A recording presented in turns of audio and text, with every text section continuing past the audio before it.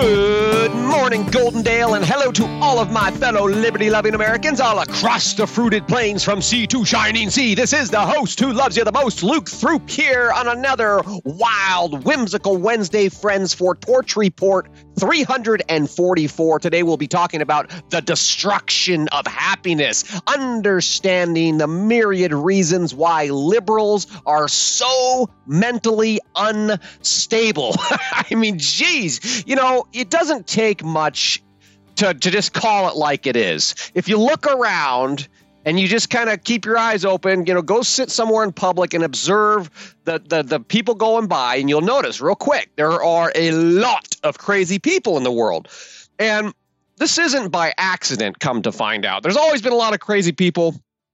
But if you've noticed, as I've noticed, and many other people have noticed, that, you know, there seems to be an increasing percentage of mentally unstable people. There's a great global mental health crisis. Why is that? That's what we're getting into today. Not only is the IQ of the average person in precipitous decline, the rise of mental illness is on a meteoric rise. The results are on full display in major cities all around the world. Hey, go check out San Francisco or Seattle or Portland or any other cesspool, and you'll see all of these crazy people. You know, maybe they're mental health issues, maybe they're drug issues, whatever, but there are a lot of people who are struggling with reality, I would say. And these two trajectories of the average IQ in precipitous decline and the meteoric rise of mental illness, this is, they have a lot in common. They're both directly correlated to the so-called woke ideologies, which is really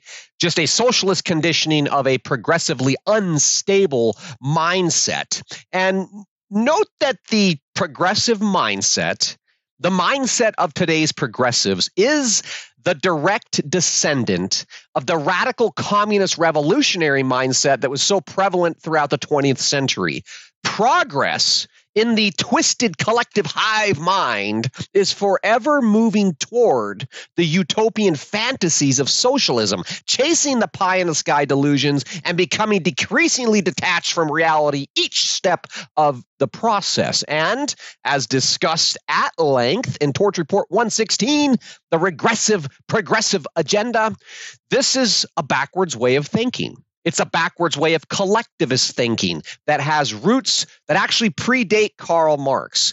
The underlying ideology dates back into the philosophies of the egalitarianism and the idealism stemming from the 18th century Enlightenment. But this, friends, is not a history lesson. I want to point out, but the same mental disease, the collective hive mind, collectivism, is what produced communism. So Marxism, communism, socialism is all rooted in the same distortions of reality. And this mental disease is pervading American politics today. As previously stated, the irony of this perspective is maddening. You know, the so-called enlightened leaders cannot discern the difference between what they think and actual reality. So it's not just the people on the street that are struggling here. It's it's the professors in the Ivy League institutions and all that kind of stuff. It's the political leaders. It's people all around the world who are succumbing to this. They believe that reality is indistinguishable from what they perceive, from their perception. You know, the degree of arrogance ultimately is astounding, though it is ultimately dwarfed by the degree of ignorance and self-deception that are afflicting those who suffer from this delusion. That said, friends, it is precisely this deluded thinking, which is completely void of logic or rational thought and in utter denial of reality. That is what is driving the progressive agenda. That is what is driving the progressive obsession with equality. That is what is driving the woke ideology of the moment. Now, this mindset is so infectious, it would be properly identified as a mimetic virus, a contagious set of beliefs that are not based on reality. This is why the collective hive mind is such a threat.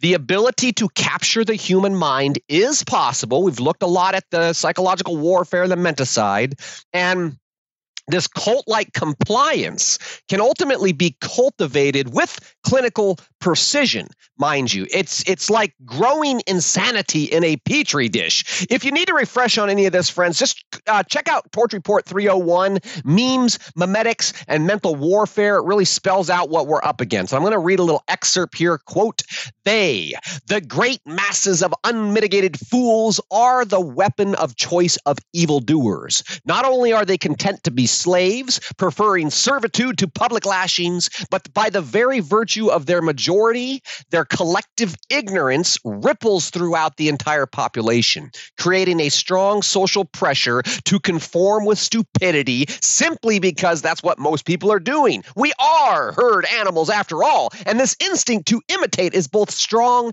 and innate. This is all perfectly observable. Period. End quote. But friends, resist. We must resist the urge to follow the herd into this collective insanity." It reminds me of my mom's bumper sticker. She's got a lot of bumper stickers, but one on there says, "Be a herd quitter." We need to resist the urge, not just to follow the herd, but resist the urge to passively adopt or accept the new language and the perspectives that are subtly and not so subtly being spoon-fed and thrust into the consciousness of the unsuspecting masses. By the virtue of your interest, friends, in listening to the Torch Report, reading the Torch Report, by the virtue of your intellectual curiosity, you have distinguished yourself as a person of exceptional intelligence, a person interested in civil affairs. And it's commendable, and I appreciate it. I applaud your curiosity. That means that you're part of the solution. And by extension, that means that we have work to do, because the fate of humanity always rests in the hands of the few. And at this point, it rests in the hands of the few people who still have their wits about them and have not been conditioned into this collective insanity. Now, while the majority of people are obliviously being prodded into global tyranny and conditioned to accept all of this global tyranny in the name of the greater good, it is, in fact, incumbent upon those of us who see what's happening to do everything that we can to prevent it. And that means that we need to deal with this mental health crisis, understand what's going on here. We cannot allow humanity to be enslaved into a technocratic dystopian hell. That would be very, very bad. And once the oppressive framework of this technocratic dystopian hell is in place and fully operational, which it nearly is, then at that point, friends, we no longer have the ability to mount an effective opposition. By biohacking humanity and treating us like hackable animals, the global elites intend to achieve victory over human nature. If they are successful, they will have domesticated the masses by enslaving the average citizen in the mental delusions of collectivist thinking. This is what is driving the mental health crisis. No longer being able to think for themselves, just like the Heaven's Gate cult could not think for themselves, the majority of people will keep drinking the Kool-Aid and accepting whatever the state narrative tells them to think. At this point, friends, once the majority of the people have been successfully assimilated into the collective hive mind, the state will be able to deal with the opposition however they see fit.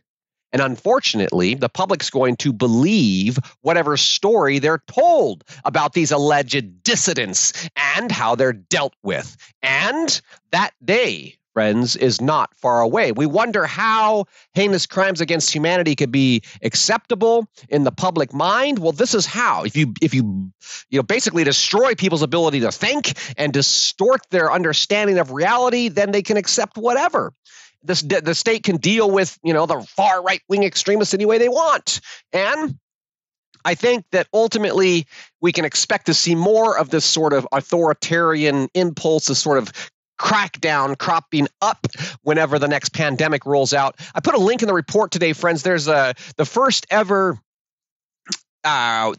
world's first human death from H3N8 bird flu has been recorded in China, according to the WHO, the World Health Organization. So I was share that and just keep tabs on that. We'll talk about it in a future report. But between now and then, Between now and the next time the next pandemic rolls out and the next authoritarian crackdown crops up, the mental health crisis that is currently gripping the globe is going to continue to be exploited for political gain by the global cabal. And all of this ultimately is setting the stage for the final phases of the revolution, the violent eradication of dissent. Now, we might want to wonder, well, how are they going to do that? I don't know.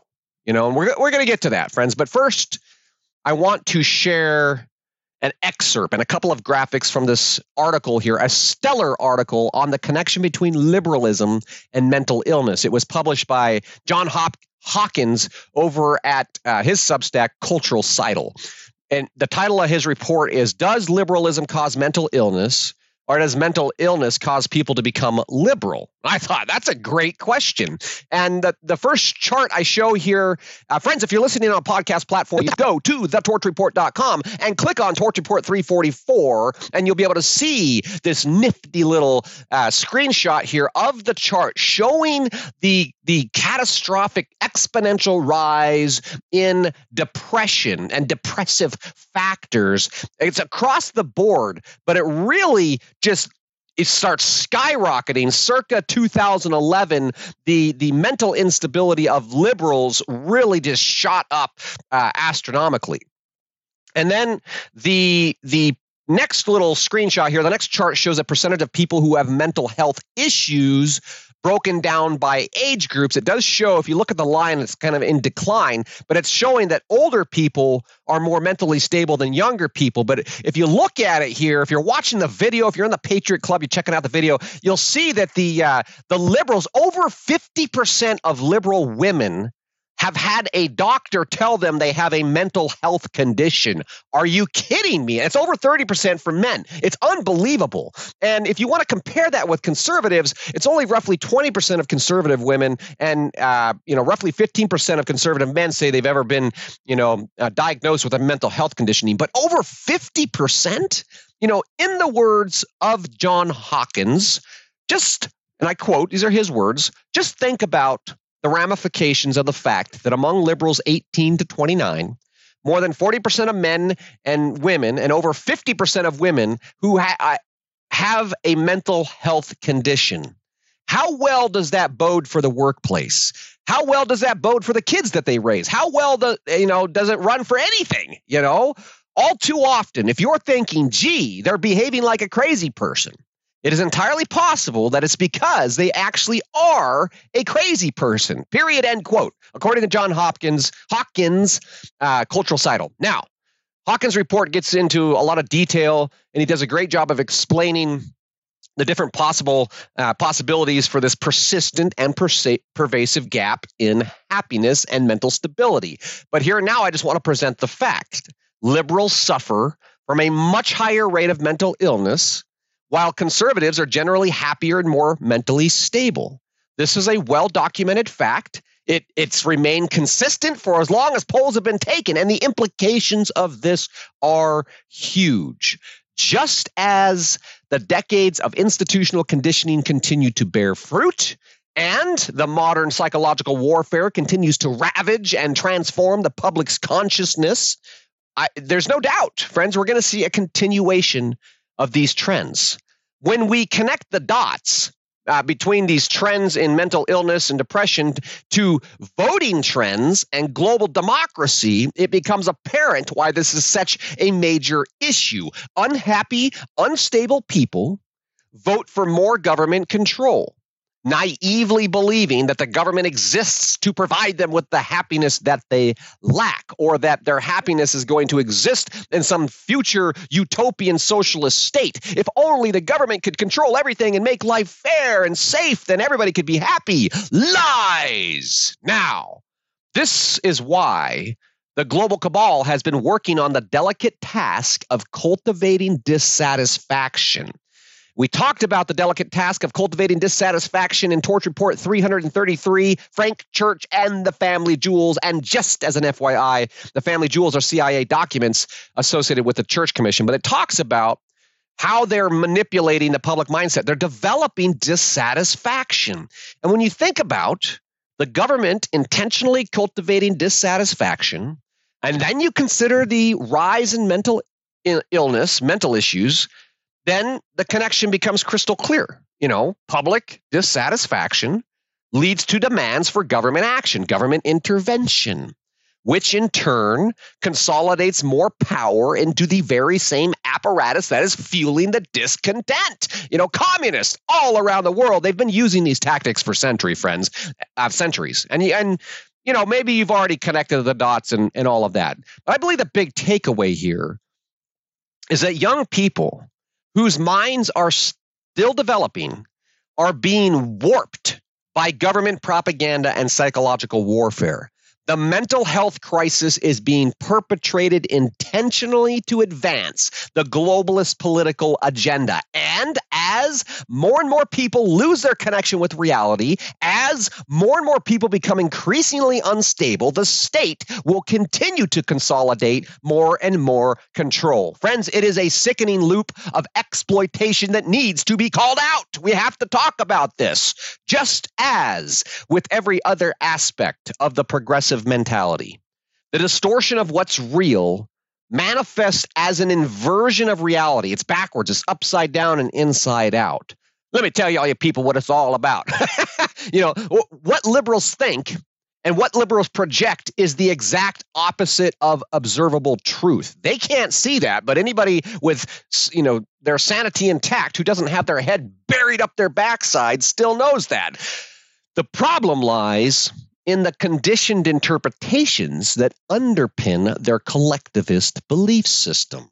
It is the denial of a person's individuality and independence which leads to the collapse of self-esteem and a healthy world view. This results in the inability to make sense of life and be at peace with the world as it is. Faith, family, fellowship, all of these pillars of conservative culture, traditional American values, these act as grounding rods to help young people process the complexities of life. And this provides the structure and the sense of meaning that's lacking in the liberal mind. While leftists try to recreate these kind of connections, they try to recreate the connections in the collective. The connections in the collective are tenuous and abstract at best, Rather than connecting with reality, the liberal mind is trained to connect with the ideas and the concepts that serve the state and ultimately lead to self-denial, self-sacrifice, and a complete breakdown of mental health, Friends, with their minds steeped in subjective mush, without any real grounding in reality, these poor souls become lost in the fog of mental illusions, drifting further and further away from the time-honored sources of peace, stability, and happiness. They're taught to believe that this is progress, but the data and the state of global mental health paint a much different picture. It does turn out that conditioned insanity has the opposite effect. Conditioned insanity leads people backwards. Conditioned insanity leads people into the darkness and depravity of mental captivity, friends. It's no wonder that so many liberals are so miserable. And my word to the wise today, friends, don't let them steal your joy. And that is the message of my heart for today. We're going to get more into this mental health crisis at the global level tomorrow. I got some reports coming out from the WHO I want to dig into. Not time for that today, friends. But if you're enjoying this podcast, please take the time to find that little heart on the Substack app or on the website. Click that heart and give me some love. Subscribe if you have not subscribed already. And don't forget, the greatest honor of all is always if you share this podcast with everyone you know. Get out there and embrace this wild, whimsical Wednesday, friends, and I'll look forward to talking to you again soon.